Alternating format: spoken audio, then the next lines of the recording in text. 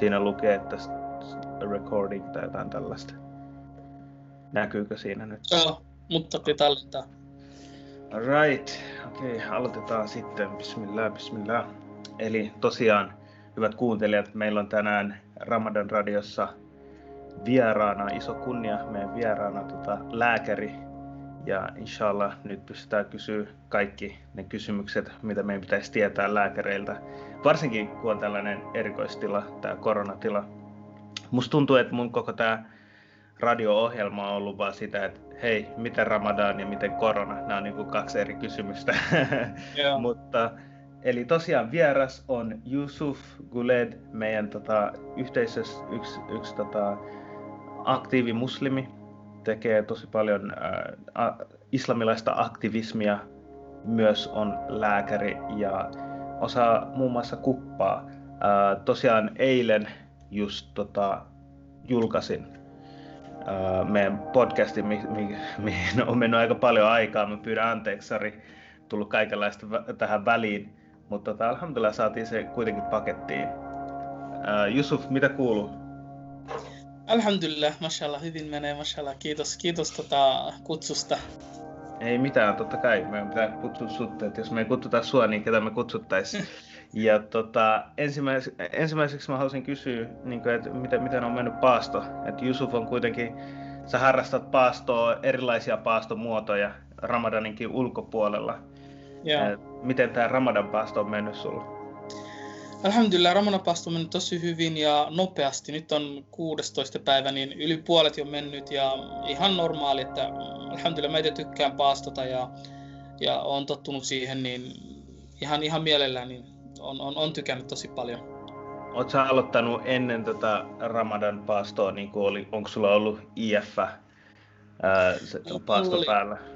Joo, mulla oli just se IF oli päällä ja sitten niin kyllä mä niin jotenkin valmistauduin, että niin just 2 viikkoa ennen, niin mä jotenkin totuttelin ja tein ihan normaali paastokin sille maanantai, torstai, sillä tavalla pikkuhiljaa niin kuin se valmistui. Se mun mielestä sujui tänä vuonna hyvin, että pystyy niin hyvin niin valmistautumaan Ramadanin tuloon. Miten joku voi valmistautua Ramadanin tuloon muuten kuin paastoamalla? Onko jotain muita vinkkejä?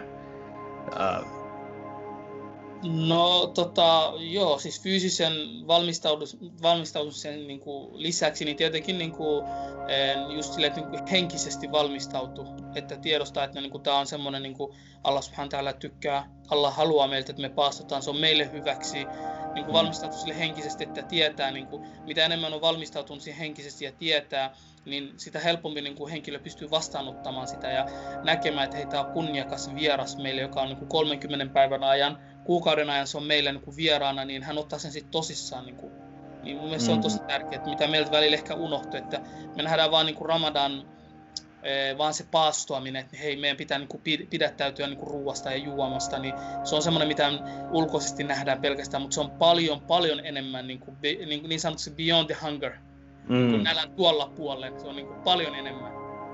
No mitä nämä asiat on, mitkä on niin kuin enemmän muuta kuin nämä pidättäytyminen ruoasta ja maallisista haluista niin sanotusti. Pystytkö sä vaikka antaa jotain esimerkkejä tai mitä se on sulle? No mulle se on sillä tavalla esimerkiksi, että mikä on se Ramadan, kuten mitä Allah mainitsikin niin Koranissa, että kun hän mainitsi se Koranissa Ramadan tai paastoaminen, itse sanoi, että se ensisijainen on se ibadah, se on palvonta, yksi palvontateoista, yksi parhaimmista palvontateoista, mikä kuuluu meidän peruspilareihin. Ja Allah subhanahu wa ta'ala mainitsi la'allakum tattaqun, jotta te olisitte hurskaita. Eli se yhdistää se paastoaminen hyvällä niellä, niin se yhdistää siihen takuaan, että sä saat semmoisen, se on vähän silleen, kun sä oot semmoisessa leirintä, 30 päivää leirintä, missä sä oot intensiivisille nopeasti kaikki, mitä tarvit elämässäsi, niin se on semmoinen koulu, intensiivinen koulu, miten sä pääset, niin se on myös yksi semmoinen, mitä meidän pitäisi ajaa takaa, että me saataisiin se hurskaus. Ja sitten myöskin se antaa meille semmoista enemmän henkisesti vahvuutta. Että sä huomaat, että niin kuin, mitä enemmän sä teet jotakin, niin sä pystyt niin kuin, hillitsemään itse, sä pystyt olemaan paljon vahvempi niin kuin, henkisesti, mitä me tarvitaan niin kuin, tässä niin kuin, elämässä, varsinkin nyt niin paljon että niin kuin, eri juttuja, kaikki me halutaan sen nopea juttu, että hei, me pitää saada nopeasti tämä tehty, mutta tämä antaa sulle sen, että hei, se antaa sulle se kestävyyden ja kärsivällisyyden. Sä sanoit niiä ja takwa, ja mä ajattelen vaan, että jos joku henkilö, joka ei ole muslimi tai ei tiedä näitä sanoja, niin miten sä avaisit nämä käsitteet niiä? Niiä on helppo vielä, takwa on vähän vaikeampi. Niiä tarkoittaa, siis se on niin kuin aikomus, että mikä sun aikomus, että henkilö voi mennä suihkuun, joku menee sen takia, että niin hän haluaa tehdä niin kuin, rukous, koko niin kuin, mikä janaba, että niin kuin hän haluaa niin kuin se puhdistautua. Joo, ja joku tekee sen takia, hän meni salille ja nyt on tosi hikinen, niin hän haluaa puhdistautua sitä, niin mikä on sun niin ja mikä sun aikomus, se on se niin kuin pähkinänkuoressa. Ja takwa tarkoittaa, niin kuin hurskas tarkoittaa sitä, että niin kuin henkilö on hurskas sillä tavalla, että niin kuin, kaikki niin kuin välttää niitä syntejä ja tekee ne, mitä niin kuin häntä on käsketty. Että niin kuin Allahi pelkä, Jumala pelkävä henkilö, että niin kuin yrittää parhaansa niin kuin tässä maailmassa. Niin se on Tuo on tosi vaikea selittää takua. Mun nimi on Muttaki, eli se henkilö, jolla on takua, niin sen takia mä oon niin kuin perehtynyt tähän paremmin. Niin mä sanoisin, että olla tietoinen Jumalasta omissa teoissa. Että enemmän kuin pelko. Pelko on tietynlainen tietoisuus, mutta siinä ei tule sitä toista puolta, mikä on niin kuin rakkaus, että sä rakastat Jumalaa, sä niin kuin, ja sen takia sä haluat tehdä asioita, sä tiedustat ja oot tietoinen Jumalasta ja haluat tietoisesti niin kuin, noudattaa hänen sääntöjä. En mä tiedä. Tuo on tosi hyvä, niin kuin, että ensinnäkin mistä voi tulla, että henkilö niin kuin, pelätään, tai mistä sä tiedät, että niin kuin, jos puhutaan niin kuin, tälleen normaalisti, että niin kuin, leijonaa, niin kuin, joku pelkää leijonaa, niin mistä se tulee?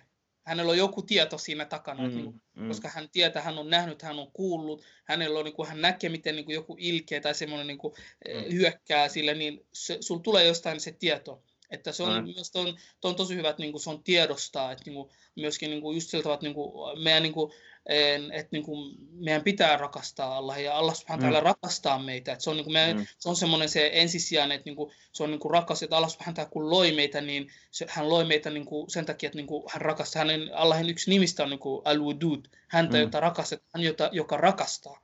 Niin meidän pitää tiedostaa se. Ja kun me puhutaan niin pelosta, niin se on myöskin se toinen osa, että niin kuin, jos me tehdään, niin kuin, että, niin kuin, mitä hän kieltää meitä ja ei tehdä niin kuin toubaa, niin sillä tavalla, että niin kuin, se voi olla aina siinä. Mutta hän voi antaa myöskin anteeksi. Niin, ja sitten myös, että pelko on tietynlainen kunnioitusmuoto myös. Että siinä on monta. Et monesti ihmiset saa tosi väärän käsityksen siitä, ja meidän niin kuin uskonnosta islamista annetaan sellainen kuva, että Jumala on tosi vihainen ja haluaa vaan rankaista. Nyt te ette syö 30 päivää. Niin. Tuollaista kuvaa annetaan. Mutta se on enemmänkin silleen, että miten paasto ja takua on yhteydessä. Olisiko se siitä, että kun mä oon ajattelemassa, että hei, nyt mulla on jano ja mä haluan juoda, mutta sitten mä muistan, että ai niin, mä oon tietoinen, että nyt on Ramadanin aika ja Jumala on pyytänyt uskovaisilta, että pidättäytyy ruoasta ja juomasta Ramadanin ajaksi, niin sitten niin kun se treenaat sun sitä tietoisuusmasolia niin sanotusti, se treenaat sun tietoisuus lihassa.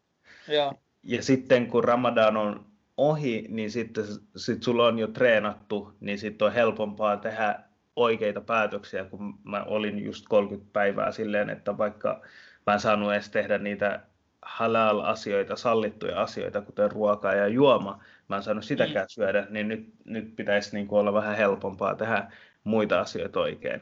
Kyllä. Mun mielestä tuossa tuli jo pari asiaa. Ensinnäkin toi sillä tavalla, kun menee semmoisen niin kuin intensiivisen kurssiin, sitten niin kuin, mitä yleisestikin kato, vaikeuksien kanssa, niin mitä se sanotaan, niin kuin, what doesn't kill you make you stronger. Että kun sä oot mennyt vaikeuksien kautta, sit kun sä tuut siitä pois, niin sit se on niinku, sä oot todella, hei, tää on ihan helppo, että mitä tää on niinku sille. Ja tää on yksi semmonen niinku mitä pitäisi pitää mielessä, että niinku, se antaa sulle evästä, että siihen, että niinku, mitä odottaa sua se 11 kuukautta, niinku tulevat 11 kuukautta. Se on niinku, mulla on tässä yksi hyvä esimerkki, että niinku, mä olin ennen niinku semmoisen niinku geriatriaosastolla, eli vanhusten osastolla. Ja. Sitten mä menin kuukaudeksi, päivystyksen niinku sisätautiosastolle. Ja mä muistan vielä siitä, että niinku, mä näin painajaisia oikeasti, että se oli niin vaikea ja se oli tosi alku. Ollaan vanhusten kanssa vai? Ei, kun olla siellä päivystyksessä. Päivystyksessä, okei. Nyt tulee niinku ambulansseilla, niinku baareissa tulee niinku, ja sitten just semmosia niinku, jotain sydänvaikeuksia ja tommosia, niin, ja se ensimmäinen, mä olin kuukauden siellä, mä muistan se oli, niin mä näin siitä painajaisia, että hei, teekö mä oikein, kun mä välillä herään niinku. Sitten kun se loppui mulla se, ja sitten mä menin takaisin niinku vanhusten-osastolle, mä sanoin, että tää on helppo, että mikä tää on. Ja tää on just se niinku samalla tavalla, että niinku tää on niinku se paastus on vähän vaikea, 11 tuntia, 19 tuntia pitää rukoilla, pitää tehdä tää, pitää muistaa nämä, mutta sitten sen jälkeen niin se on, että me jatketaan sitä, että niinku, ei yhtä intensiivisesti, mutta sille, että me muistetaan ja se antaa meille ne evästä, että niinku, me ollaan nyt vahvempia. Hei, mä haluan puhua tuosta osastosta. Nyt tuli mielenkiintoinen aihe, nyt kun sä puhuit, että sä oot nähnyt jopa painajaisia siitä.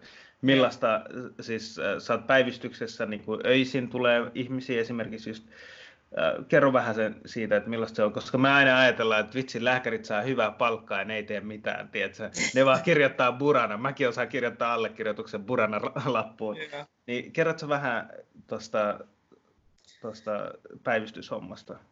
No päivystyshän on silleen, siinä on niinku yleensä täällä niinku Helsingin alueella on silleen, ja vähän muuallakin, että niinku se on niin sanotusti yhteispäivystys, että sinne tulee niinku sekä niinku niinku tämmöisiä niinku perus tommoista niinku mitä niinku tehdään terveysasemalla, että kun terveysasemat kiinni, niin sitten pitää mennä päivystykseen, just on, niinku, jos on korvakipua, silmäkipua, polvikipua, jotain tuommoista pientä, mitä terveysasema pystyy hoitamaan.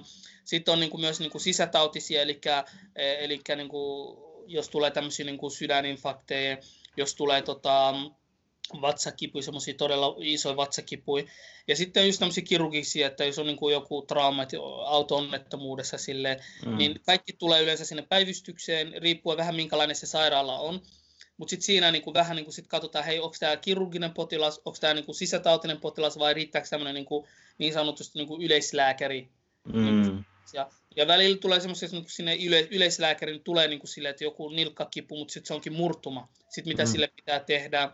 Niin se on aika semmoinen monipuolinen, tosi paljon, ja riippuen välillä tulee todella paljon ruuhkaa, välillä on vähän niinku semmoisen niinku helpommin, niin on siellä niinku paljon tekemistä, ja varsinkin se on niinku henkisesti todella, niinku, vaikka ei tulisikaan potilaita, niin yhtäkkiä... Ei tiedä mitä odottaa. Exactly, että voi tulla yhtäkkiä, niin kuin 7 tulee yhtäkkiä, niin kuin 10 minuutin välissä, niin se lista on täynnä, että tulee 7-8 potilasta niin yhtä aikaa. Ja sitten jatkuvasti erilaisia keissejä, että sä teet niin kuin valmistautuu henkisesti, että jos sä tietäisit aamulla, että okei, mulla on tällaisia potilaita, että tällainen nilkka kipeä, niin sit sä pystyt vähän niin kuin kelailemaan, että okei, mitä nilkkaan liittyy asioita, ja ehkä pitäisi miettiä silleen, että okei, varmaan tosta johtuu. Mutta sitten kun jatkuvasti tulee jotain niin kuin ihan erilaisia keissejä, sitten pitäisi osaa kategorioida niitä ja viedä ehkä niin kuin oikein paikkoihin, niin se on varmaan tosi hektistä. Menikö työpäivät tosi nopeasti? Joo, se on totta. Siis työpäivät välillä menee nopeasti ja välillä se on semmoista tosi, niin kuin, että niin kuin, ei välillä ei ole potilaita, niin sitten se on semmoista, niin kuin, että hei, mitäs nyt tekisi. Mutta siitä pitää ottaa vain se hyöty, että esimerkiksi yrittää lukea jotain, vaikka se on aika hektistä kuin sairaalassa, niin se on vähän vaikea lukea, että se ei ole semmoinen niin kuin lukupaikka tai silleen. Niin, mutta just tuolla tavalla, että, just, että niin kuin, ei tiedä mitä tulee. Se on semmoinen, niin kuin, sä oot vähän koko ajan niin kuin epätietoisessa, niin kuin, mitä sä teet siinä. Niin se epätietoisuus tuottaa semmoista tietynlaista stressitilaa. Sä tiedät, että tai semmoinen vaativa asia tulee, mutta sä et tiedä, miten se tulee, milloin se tulee. Niin sitten se luo sellaisen tietynlaisen tilan. No sä oot niin kuin jopa joutunut tai niin kuin nähnyt painajaisia näistä. Miten sä pystyt, niin kuin, mikä on sun coping mechanism niin sanotusti, että miten sä oot taistellut näitä vastaan? Miten sä rauhoitat itsesi tällaisen niin kuin kaaoksen jälkeen tai rauhoitatko ollenkaan? Tai mikä sun toimintatapaan. Mä mietin, että jos on muita ihmisiä, jotka tekee vastaavanlaisia töitä, ei välttämättä ehkä lääkäreitä, mutta semmoinen, jos on niin kuin jatkuvasti tulee erilaisia keissejä ja sit niin stressaa tosi paljon. Joo. Kyllä. Siis mulla oli just se ensimmäinen kuukausi silloin, kun mä olin, niin se oli silleen, että niinku, mä mietin, että niinku, välillä kun mä menen kotiin nukusin, että hei, teekö mä oikein toi potilas, niin teekö mä oikein niinku, päätöksen ja silleen. Ja mun mielestä se on niinku semmoinen hyvä asia silleen, että tulee painajaisia niinku, tiettyyn niinku, rajasti tietenkin, että jos on liian paljon, niin sit se ei ole hyvä tietenkin, mutta silleen hyvä stressi niin sanotusti se niinku, kasvattaa, että se tulee silleen, välillähän meillä on silleen niinku, tulee välillä niin kuin kasvu tulee nopeasti, sitten se vähän rauhoittuu, sitten tulee uudestaan niin kuin sä opit uusia, sitten sun pitää niin kuin pistää itsesi niin kuin taas niin kuin, likoon just niin kuin sä oot kokonaan siinä pelissä ja niin se on tosi niin kuin silleen, niin mitä mä niin kuin coping-mekanismi, mitä mä tekisin, niin mitä mulla tulee näin nopeasti mieleen ja mä itse niin kuin huomaan, että se on tosi niin kuin semmoinen tosi tärkeä, että niin kuin pitää olla semmoinen jonkun jonka kanssa pystyt puhumaan.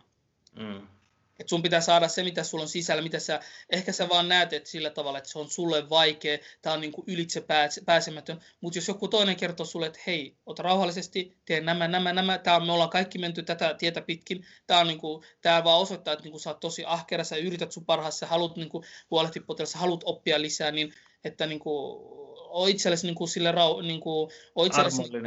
armollinen itsellesi. Niinku, mun mielestä se on tosi tärkeää.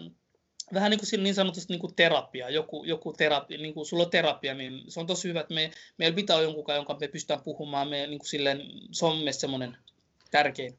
Joo, mä veikkaan, että tuossa just ehkä korostuu se asia, että sosiaalisuus, että jos sä jätät sun ajatukset, jos sä itse kamppailet sun omien ajatusten kanssa, niin joskus me voidaan tehdä niistä ajatuksista ylitse pääsemättömiä, me voidaan tehdä niistä vaikeita, koska meidän oma mielikuvitus on niin kuin pahin vihollinen. Sä et voi kuvitella pahempaa asiaa kuin mitä sun mieli pystyy. Tai sun mieli pystyy kuvitella kaikista pahimman asian tai isomman painajaisen. Ja sitten jos kamppailee niiden kanssa itse. Mutta toi pätee myös muihinkin asioihin, että sosiaalisuus ja ylipäätänsä niin kuin ihmisten kanssa, niin kuin oikeanlaisten ihmisten kanssa käydä asioita läpi, niin siinä. Joo. Se on terapiaa.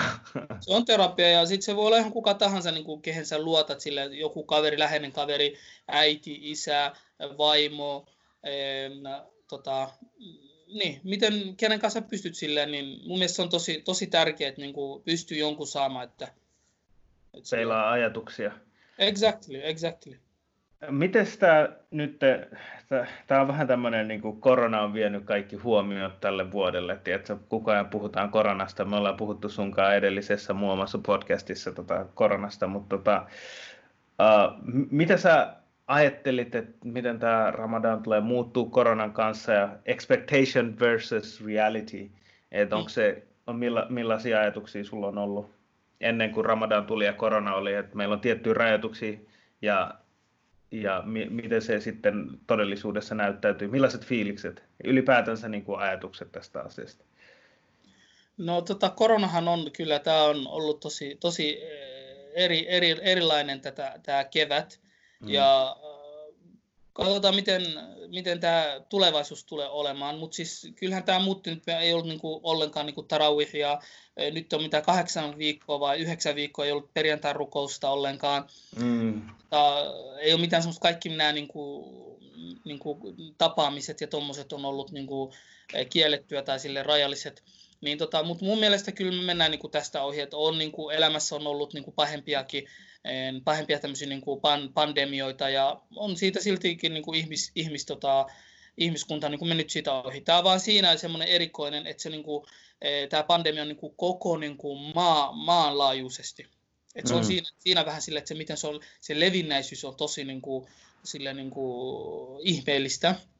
Mutta silleen kyllähän se nytkin, niin kuin, mitä me Suomessakin, niin se menee koko ajan alaspäin ja nyt aletaan pikkuhiljaa avaamaan niin kuin koulut ja kaikki nämä niin kuin rajoitukset pikkuhiljaa. Että kyllä se elämä jotenkin pitää jatkuu. Ja jos vaikka mietitäänkin, että niin kuin sanotaan sillä tavalla, että niin kuin, tämä tulee jatkumaan, sanotaan 1-2 vuotta, Niin sitten sillä tavalla niillä rajoituksilla niin kuin mennään, että niin jos me mennään niin tarawih-rukouksiin, niin meidän pitää olla varovaisempia vaan, mutta elämän pitää jatkua ja mä uskon, että kyllä siitä niin kuin jotenkin, mun mielestä me ollaan saatu tämä niin kuin korona opettaa meille niin kuin olemaan se hyvä varovaisuus, se, niin kuin, mitä me aina vähän niin kuin ehkä unohdetaan, esimerkiksi niin kuin käsienpesu. Kaikki nämä asiat, mitä me ollaan unohdettu, niin se on niin kuin, sitä opittu. Ja sitten tuohon vielä koronan lisäksi, niin mitä mä oon huomannut on, että jotkut ihmiset, niin tämä niinku, tiedätkö, niinku kaikki niinku fitna, kaikki koettelemukset saa niinku meistä esiin meidän niinku sisimmät. Se saa esiin, niinku, onko se hyvä, paha tai minkälainen me ollaan, se saa se meistä esiin.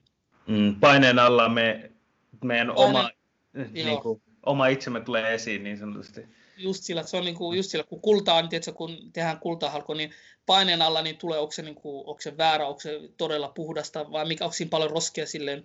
Niin mitä mä huomannut, niin korona niin just sillä tavalla, niin kuin jotkut, niin meillä on tullut semmoinen niin vähän niin kuin puolustusmekanismi, että me ollaan niin kuin todella pelokkaita sitä suhteen. Että silleen niin kuin, välillä mitä mä huomaan, niin että niinku ehkä se vähän niinku yliliioittelu, sitten se niinku vähän niinku sä itse suljet itsesi niinku kaappiin, että niinku eihän niinku miten pitkälle sä pystyt sulkemaan sitten itse siihen kaappiin, että jos sanotaan, että kuukauden sä pystyt, niin mutta mitä sen jälkeen, että jotain niinku pitää olla niinku mikä koronan jälkeen tulee tai miten sä elät sen kanssa, se on nyt osa elämäämme. Niin ja sitten siinä on myös sekin, että jotkut ihmiset silleen, että jos näkee, että joku menee niinku ulos vaikka kävelylle tai jotain, niin heti niinku paheksuu sitä. Tai ehkä ei Suomessa niin paljon, mutta mä oon kuunnellut niinku podcasteja muualta maailmasta ja sanottu silleen, niinku, että ihmiset vähän niinku kyttää toisiin tai semmoinen tietynlainen negatiivisuus. Että miksi sä menet ulos, että sä tiedät, että on niinku korona-aika ja ketään ei saa mennä ulos. Jos joku kuolee, se on sun vika. Tai siis, tiedätkö mä meinaan, että löytyy ihmisiä, jotka vähän ylireagoivat asioihin. Ja sitten toisaalta, että jos näille henkilöille, jos niin kuin minä maallikkona, ei lääkärinä, jos mä sanoin silleen, että hei, otapa iisisti, että pese ja yritä pysyä niin kuin kaukana, mutta silti me voidaan tehdä, niin kuin, meidän pitää kuitenkin muistaa, että me ollaan ihmisiä, meidän pitää niin kuin erää taas sitä normielämää jossain vaiheessa ja ehkä niin kuin pikkuhiljaa sopettautua siihen. Mutta sitten niin kun mä sanon tämän, niin sitten mulle tulee sanoa heti silleen, että vitsi sä otat asiaa niin kuin tarpeeksi vakavana ja niin edelleen. Nyt tää on niin kuin tosi hauskaa silleen, että lääkäri sanoo tämän, niin sitten ehkä ihmiset osaa niin kuin ottaa terveysvinkkejä eri tavalla kuin multa kuin sulta. Niin tää on hienoa kuulla, että mitä mieltä sä oot ollut ylipäätänsä. Miten me aiotaan, tai haluatko kommentoida tuohon jotenkin vielä?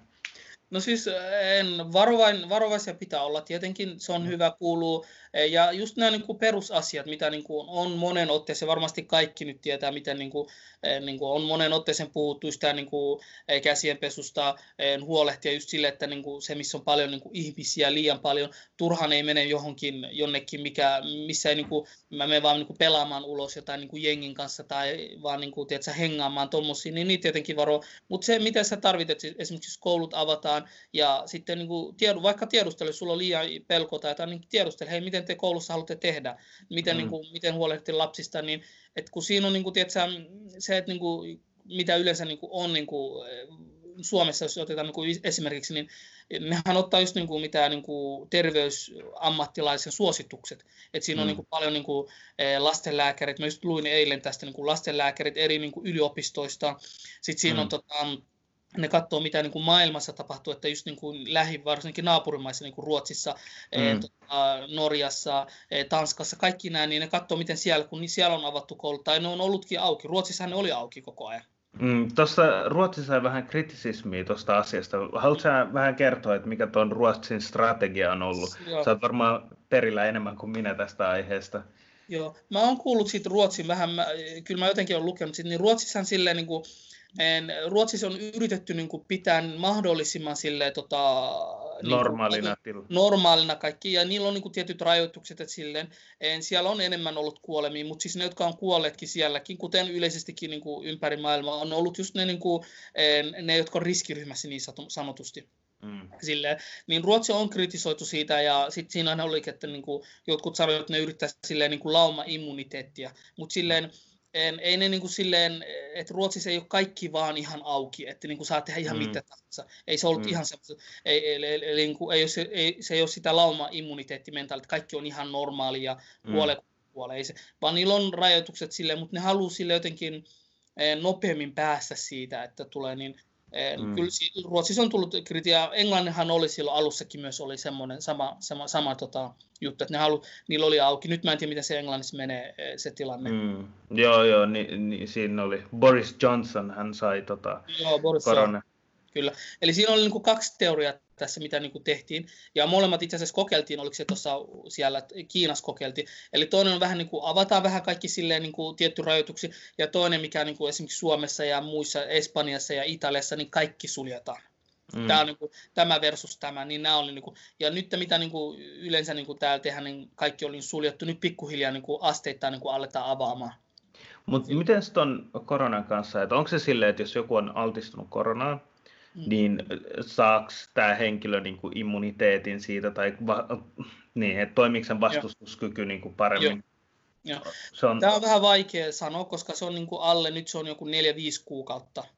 Että niin, yleensä niinku tämmöisiä niinku pitää niinku silleen, jos haluaa saada hyviä tutkimuksia, niin vähintään vuosi. Eli pitää seurata joku esimerkiksi, joka on saanut, tai niinku semmoinen, ei ehkä pelkästään yksikään riitä. Pitää olla semmoinen, tiedätkö, niinku 10-20 semmoista niinku koekani niin sanotusti, ja seurata heitä. Sitten sillä tavalla saa, niin nyt voi niinku tietenkin antaa jotain, tiedätkö, yhdelle henkilölle, niin se on todella vaikea antaa semmoisia niinku, maailmanlaajuisia, niin kuin, tiedätkö, niin kuin, että hei, henkilö on saanut, ja monta sulla on, yksi, sitten kaikki vaan nauraisi sulle, tiedätkö, että yksi, sulla pitää olla vähän niin kuin kättä pitämpää, että yksi ei riitä, että se voi olla monesta eri asiasta niin johtuen. Niin kuin, eli kun tekee sen tieteellisen näytön, niin se pitää pystyä kopioimaan. Ja todentamaan muissa se sama toiminta. Näin mä oon ymmärtänyt, että suuri osa niinku, diseases, eli noista sairauksista, niin niihin kasvaa tietynlainen vastustuskyky, kunhan se ei tule liian voimakkaasti, niin sanotusti, mutta kaikki sairaudet ei ole tällaisia. Kyllä, se on eri sairaudet, niin kuin, ei voi pistää silleen, niin kuin mielestäni silleen, kaikki samaa lokeroa. Kaikki ei voi, mutta sille nyrkkisääntö on sillä tavalla, että virukset just sillä tavalla, että niin kuin, mitä ollaan niin kuin nähty, niin niihin saa se immuniteetti. Mutta esimerkiksi influenssa, sehän tulee joka vuosi ja joka vuosi voi saada se henkilö. Ja se riippuu siitä, että se on siitä, että myöskin se niin kuin vähän muuttuu aina. Et ei ole semmoista, tiedätkö, niin kuin, just semmoista kokonaan niin kuin, kaikkea kattava niin kuin, mikä tämä rokote. Silleen, vaan joku, joka on ottanut viime vuonna tai ottanut nytten, niin on esimerkiksi tullut. Joku on ottanut sen, sen rokotteen, mutta silti niin 3 kuukauden päästä hän sai niin kuin influenssa ja hän joutuu sen takia sairaalaan. Eli niin. Vitsi, tämä pistää niin kuin miettimään, että miten se fragile, mikä on fragile? Kuinka heikkoja me ollaan. Niin ja sitten me kävellään ulkona ihan niin kuin mitään ei tule tapahtuu meille ja et me ei ikinä kuolla tai siis me tietyllä tavalla niin kuin kohdellaan ihmisiä silleen, ei kaikki välttämättä, mutta siis me ollaan tosi ylpeitä ja ylimielisiä joskus, että mitään ei tapahdu meille, mutta sitten kuitenkin me ollaan näin heikkoja. Se on totta. Ja tähän väliin tuli mieleen, että kun me ollaan näin heikkoja, niin tiedätkö, niin kuin, että tämä on niin kuin sillä tavalla, että mikä on niin kuin se realistinen ja mikä on se just sillä, että kun me ollaan heikkoja, miten me tasapainotetaan, niin mun mielestä tämä on just siinä, missä tulee just niin kuin se usko tulee tässä. Että meillä pitää olla, kun meillä on se usko, että Allah subhanahu wa ta'ala on luonut meitä, hän tietää mikä meillä on parhaaksi, niin meidän pitäisi aina olla se, niin kuin se sila, meillä pitää olla se yhteys aina Allah subhanahu meidän luojaa. Että kun me herätään, me tehdään duaa, että me sanotaan alhamdulillah alladhi ahyana ba'da ma amatana, että Allahille kuuluu niin kuin kaikki kunnia, joka niin kuin elävöitti meitä kuolemia. Meidän pitää aina muistaa, että tämä on niin kuin, aina kun me herätään, se on niin kuin me ollaan herätty niin kuin kuolemasta. Kun me niin kuin, meidän pitää tehdä se rukouspesu, kun me mennään ulos, tehdä se niin dhikr, muista Allah subhanahu wa ta'ala, kun me mennään niin ajovälineeseen autoon tai jotain, niin tehdä se dua. Muista aina se, niin kuin se yhteys Allah subhanahu wa ta'ala, että hän on se, joka niin kuin pystyy niin kuin vahtimaan. Hän on se, joka hallitsee. Ja olemalla meillä yhteys häneen, niin me saadaan niinku se vahvistaa meitä ja sitä kautta me saadaan niinku suojelusta meille sekä meidän niinku niille, jotka niinku me pelätään. Me muistutetaan meidän lapsia, me opetetaan heille, eikä pelkästään vaan se opetus, vaan että hei, tiedätkö minkä vuoksi sä teet, että niinku alitajunnaisesti niinku ne nyt tietäisi myöhemmin ne muistaa, inshallah. Se on tosi tärkeää.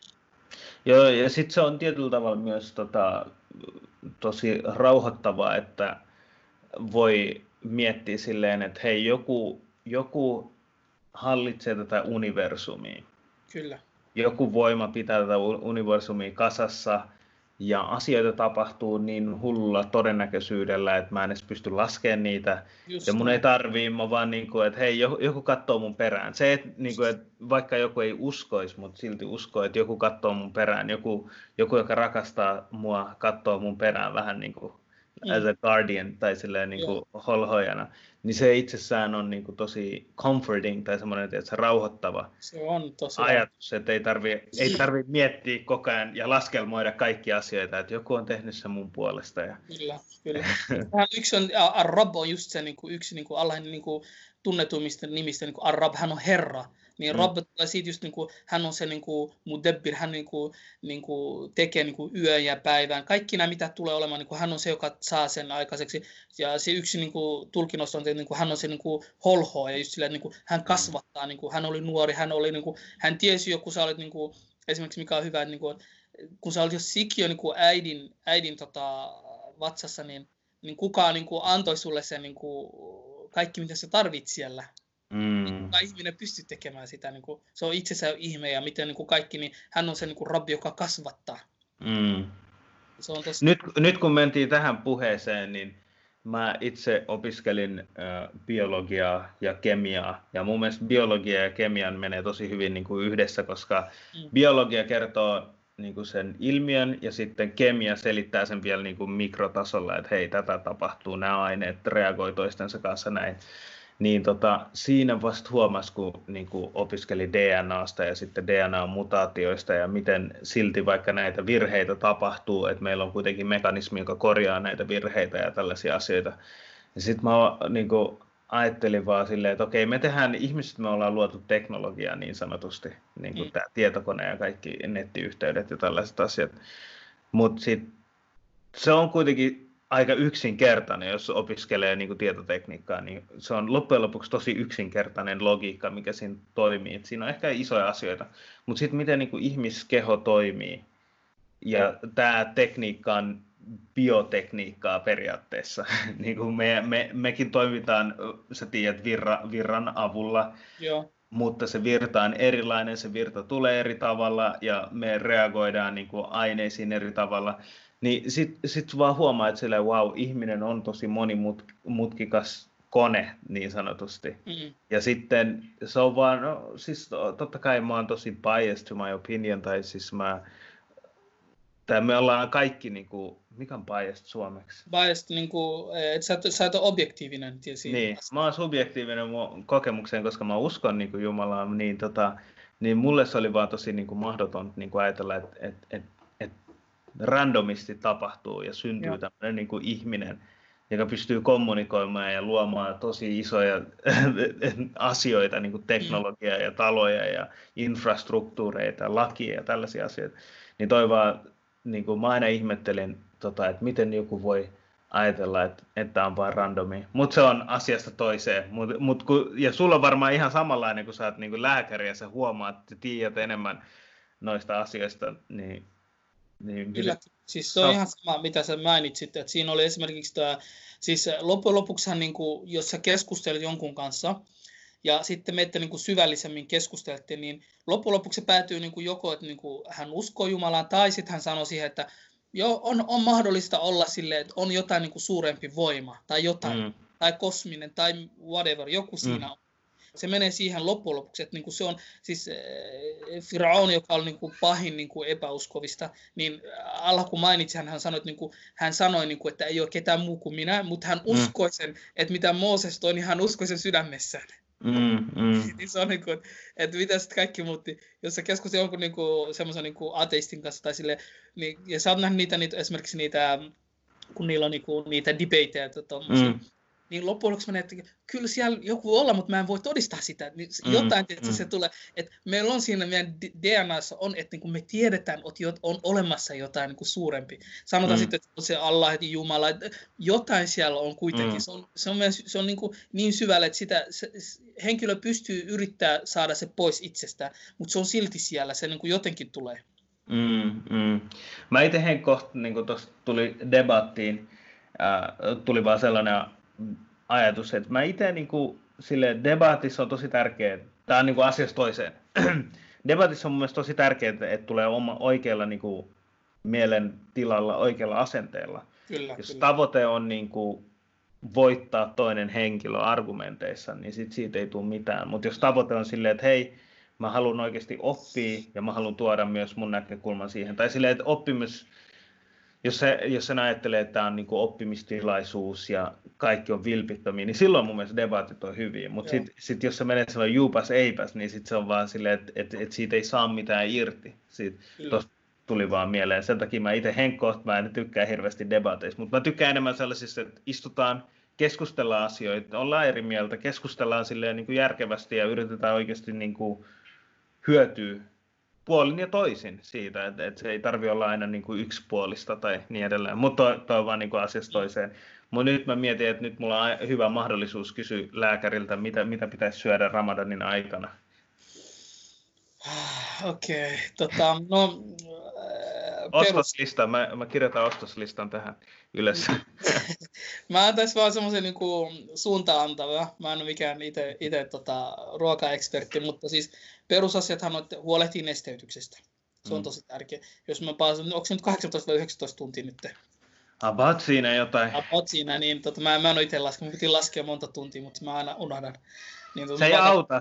Se, että me lasketaan niitä tunteja, se ei vähennä niitä tunteja. Niin parempi olla vaan tietämättä. Se on totta. Siis mä vaan katson, Maghrib on tohon aikaan, kiitoksia tiedosta. Se on. Nesteytyssä me ollaan niin pitkään niin kuin paastotaan, ja keho koostuu niin kuin 60%, 65% jopa, ja lapsilla jopa 80%, niin kun on tosi pieni, niin me ollaan, niin kuin, iso osa meistä on niin kuin, nestettä, ja me tarvitaan nestettä, ja vesi niin puhdistaa sitä meidän kehoa, joten kun on paastomisen jälkeen, niin esimerkiksi semmoinen hyvä, voi pistää vähän jopa suolakin siihen. Siinä oli yksi mun kaveri tekee sille pistää merisuolaa tai joku semmoista tiettyä. Himalajan suolaa, mä oon kuullut, että se on aika hyvä, terveellinen. Joo, mikä se oli se suola? Himalajan suola. Just semmoinen pinkkivärinen. Just niin, pinkkivärinen se. Sitten siinä on jotain myöskin niin kuin mineraaleja. Niin se on se, eli suolahan se tekee sillä tavalla, että se pitää sen nesteen sisällä. Ja se on hyvä sitten myöhemmin, kun sä niin kun aloitat uudestaan paastoamisen, niin sitten se pikkuhiljaa neste alkaa haihtumaan tai se tulee käytetyksi, että se ei lähde pois. Niin sinänsä se on tosi hyvä, ja nesteytys, niin se on hyvä aina aloittaa sillä, kun aloittaa tietenkin iftaarin tekee rikkopaaston, niin muistaa näitä taateleita. Se on tosi hyvä. Se, niin kuin, taateleissa on sillä tavalla, että siinä on tosi hyviä niin kuin sokereita, ja sokeri on semmoinen niin kuin ensisijainen, mitä niin kuin helposti käytettävissä oleva, eli niin kuin aivot saa heti käyttöön, punasolut saa heti käyttöön, niin se on semmoinen, mikä menee nopeasti, saat sen energian siitä.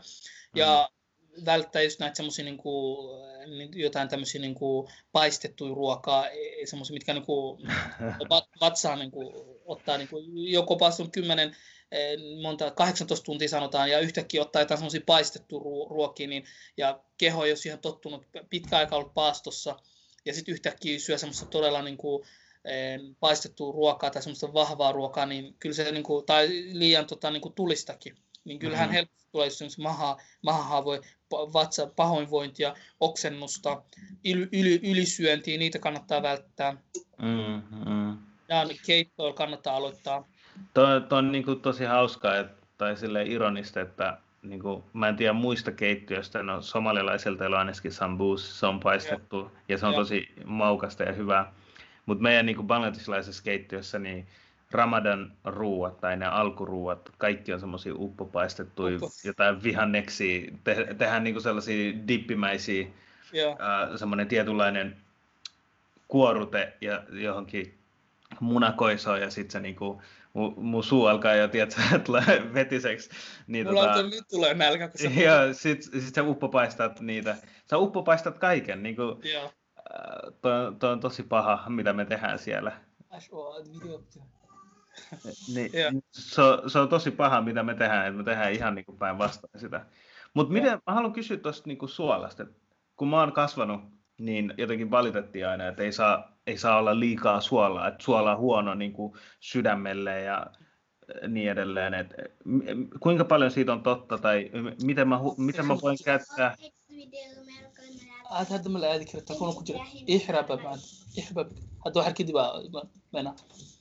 Ei mitään. Sorry. Niin, ei mitään. Niin se kysymys oli vaan silleen, että suolasta on sanottu, että liikasuola on huono tai suola on huono. Näin mulle on niin kuin kasvatettu lähtien. Niin, mistä mä tiedän, että mä saan tarpeeksi suolaa? Niin kuin no siis suolahan just tää on, että niin kuin, siis se mitä nyt sanotaan sydän niin kuin sairauksissa välttää suolaa, just tämä, että se pitää liikaa niin kuin nestettä niin kuin sisällä. Se, niin kuin se verenpaineet niin kuin siitä niin kuin nousee sille. Mutta just tällaisissa tapauksissa, joka on niin kuin perusterve henkilö ja sille niin kuin pieni suola ja sitten just tämä niin kuin tiettynä aikoina vaan niin kuin kuukauden ja varsinkin nyt kun on pitempi niin kuin paaston aika, niin ei siitä mitään haittaa ole. Ja tästä tulikin itse asiassa, niin kuin, jos joku on niin kuin sairas, niin sehän on ihan niin kuin kokonaan eri asia. Pystyykö paastoamaan ja sittenhän se on ihan kokonaan oma keskustelu. Aihe. Mutta silleen, puhutaan nyt paaston ulkopuolisena aikana, niin olisiko silloinkin hyvä, niin kuin, tai millainen suhde silloin pitäisi olla niin kuin suolan kanssa? Joo. Tuleeko sitä tarpeeksi niin kuin ihan normiruokavalioissa vai pitäisikö niin kuin aamulla esimerkiksi juoda vähän sen suolavettä tai jotain tällaista? Niin kuin, mitä mieltä sä oot? Ei, mun mielestä tulee ihan tarpeeksi. Siis meillä on tosi meillä on tosi suolainen ruoka, meillä on tosi mikä sitä oli, makea ruokaa. Me pistetään nyt pistetään jopa ketchuppia, kaikki pistetään sokeria. Niistä ei tarvitse huolehtia. Jos tietenkin on riippuen minkälainen ruokavalio. Se on pelkästään esimerkiksi mikä tämä on, vegetable. Vihannes, niin sitten niin voi pistää jotain pientä suolaa sille. Mutta jos syö tarpeeksi esimerkiksi lihaa tai kalaa, niin siinä on jo tarpeeksi, tai se on jo suolattu, kala suolataan, niin ei siinä yleensä ei tule mitään tuommoista tarvetta, mitään muuta sillä. Jos tuntee sillä tavalla välillä, jos haluaa pistää pientä suolaa aamulla, jos juo vettä, niin ei siinäkään mitään haittaa ole, kunhan muistaa tarpeeksi syödä vettä, että saa sen balanssin hyvin. Just sillä tavalla, että se on en mä usko, että siinä mitään haittaa on sillä. Ja tietty riippuu just tämä, että se on aina silleen, se on näkökulmasta, mistä me katsotaan, että onko hän perusterve se henkilö, onko siis nämä kaikki vaikuttaa. Okei. Nyt mä haluan kysyä sulta sellaista, mitä mä oon miettinyt, että miten me juhlitaan Iidiä? Ootko miettinyt tätä asiaa?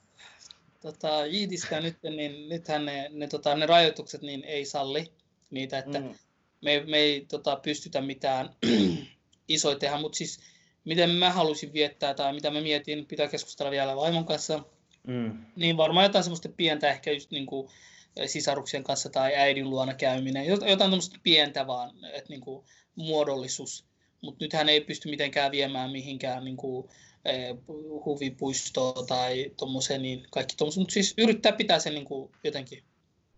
Jotenkin iidinä, vaikka on rajoituksia.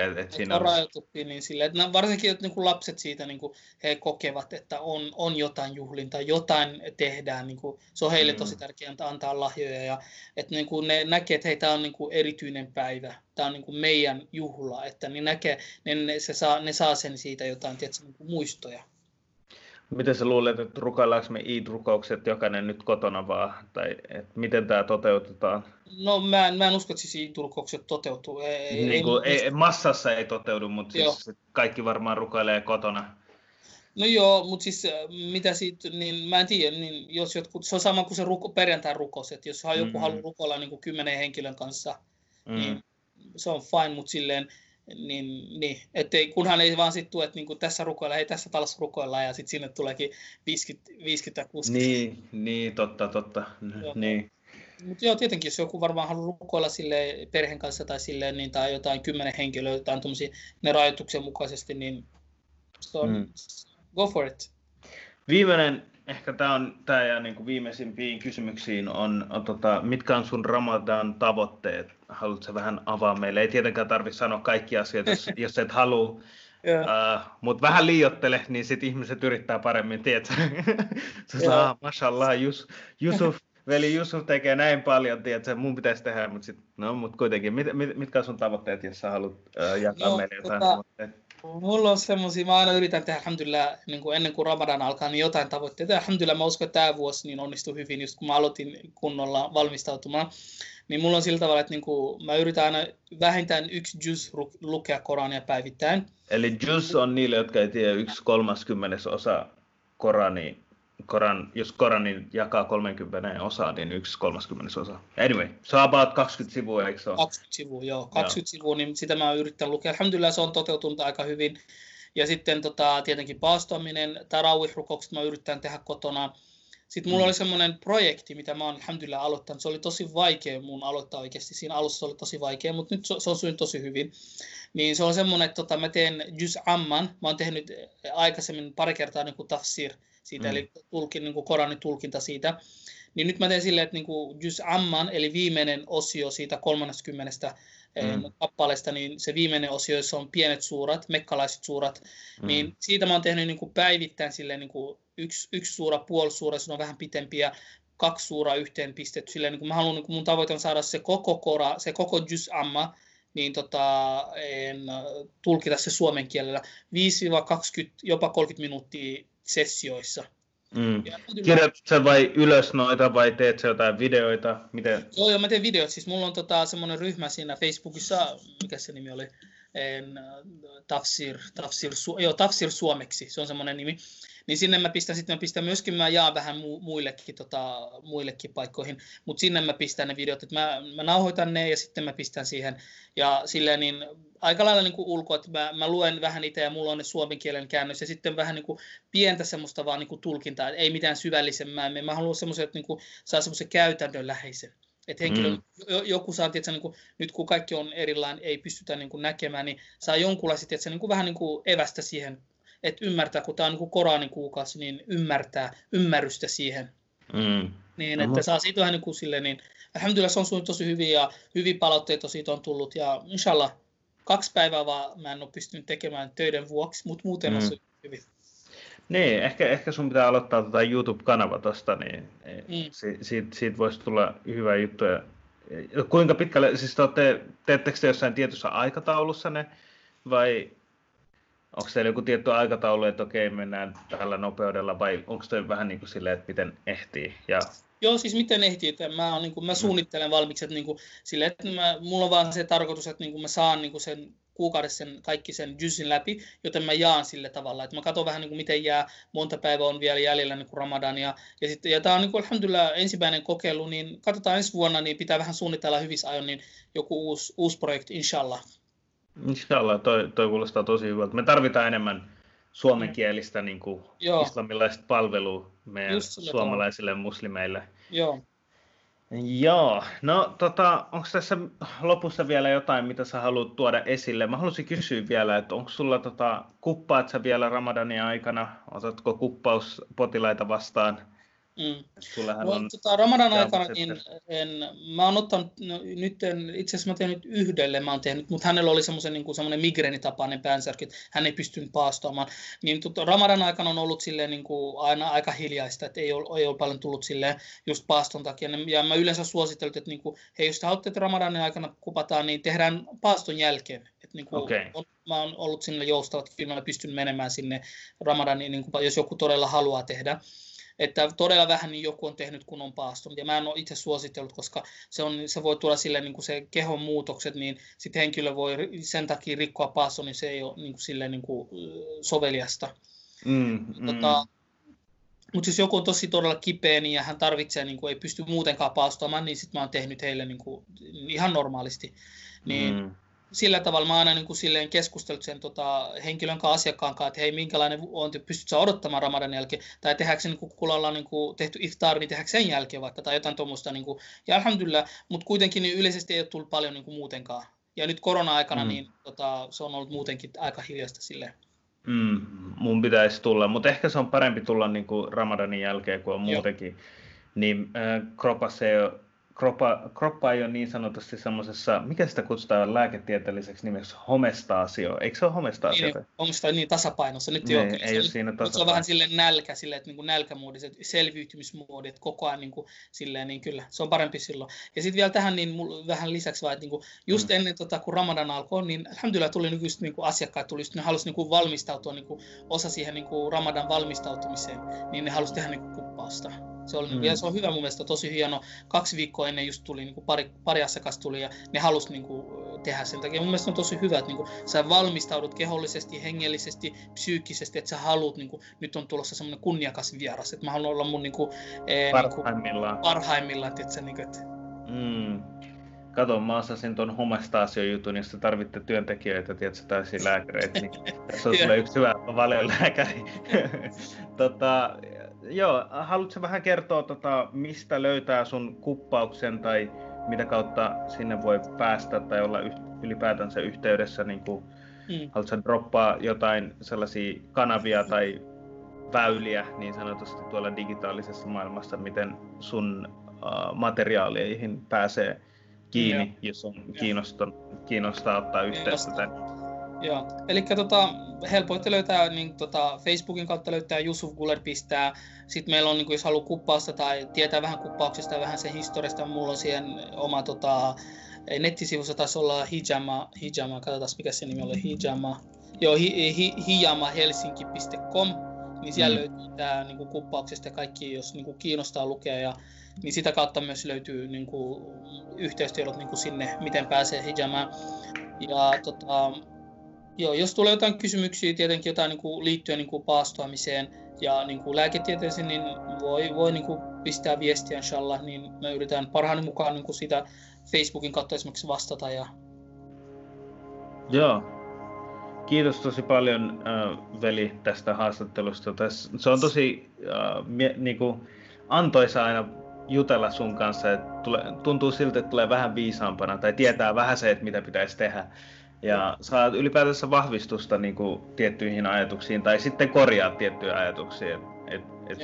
Sulla on kuitenkin erilaiset silmälasit tuohon terveyteen kuin esimerkiksi mulla. Että kyllä mä niin kuin yritän kuunnella itse jatkuvasti ja elää terveellisesti, mutta sitten se on kuitenkin aina kiva kuulla, että mitä lääkärit on sit oikeasti mieltä, että YouTubesta saa kaikenlaista tietoa, mutta mistä mä tiedän, että onko ne oikeasti lääkäreitä vai ei. Eihän me sitä oikeasti pystytä selvittämään, tai pystytään johonkin tiettyyn pisteeseen, mutta se on iso etuoikeus mulle, että mulla on suoraan yhteys lääkäriin ja voi kysellä siitä. Tosiaan me ollaan tultu vähän niin kuin meidän tähän loppuun, ja mä haluan kiittää kaikkia kuuntelijoita, että tästä tulee videoversio about viikon päästä mun oman YouTube-kanavaan, eli Khan Visioniin. Mä pistän videohaastattelun. Tämä audiohaastattelu tulee ekaksi tänne Ramadan radioon, ja sitten viikko siitä sen jälkeen niin saatte nähdä, kun minä ja Yusuf jutellaan tässä. Ja jos tulee jotain kysyttävää, niin voi ottakaa yhteyttä Yusufiin, ottakaa yhteyttä muhun, ottakaa yhteyttä Ramadan radioon. Ja ensinnäkin mä haluan toivottaa mun kuuntelijoille, että teillä olisi ei helppo, mutta antoisa Ramadan. Että saatte, että oikeasti Ramadanin jälkeen synnytte uutena ihmisenä tai uutena versiona itsestänne. Ja mä haluan kiittää myös Yusufia ja mä toivon kaikkea menestystä ja hyvää sun perheelle. Ja mä toivon, että sä niin kauan kun sä asut tai elät tässä maapallossa, että sä hymyilet sun loppuajan. Että se on helppoa aika, että sun ei tarvitse, tiedätkö, aika se aika, mitä me käytetään hymyilemiseen ja nauramiseen, ei ole mikä se olikaan, it's not a waste of time. Se ei hukkaa. Se ei ole pois millään pahalla tavalla, että se vaan lisää positiivisuutta. Just näin. Mut kiitos sulle. Yes, kiitos kutsusta, inshallah. Joo, kiitos sun ajasta. Salamu alaikum. Aleksala.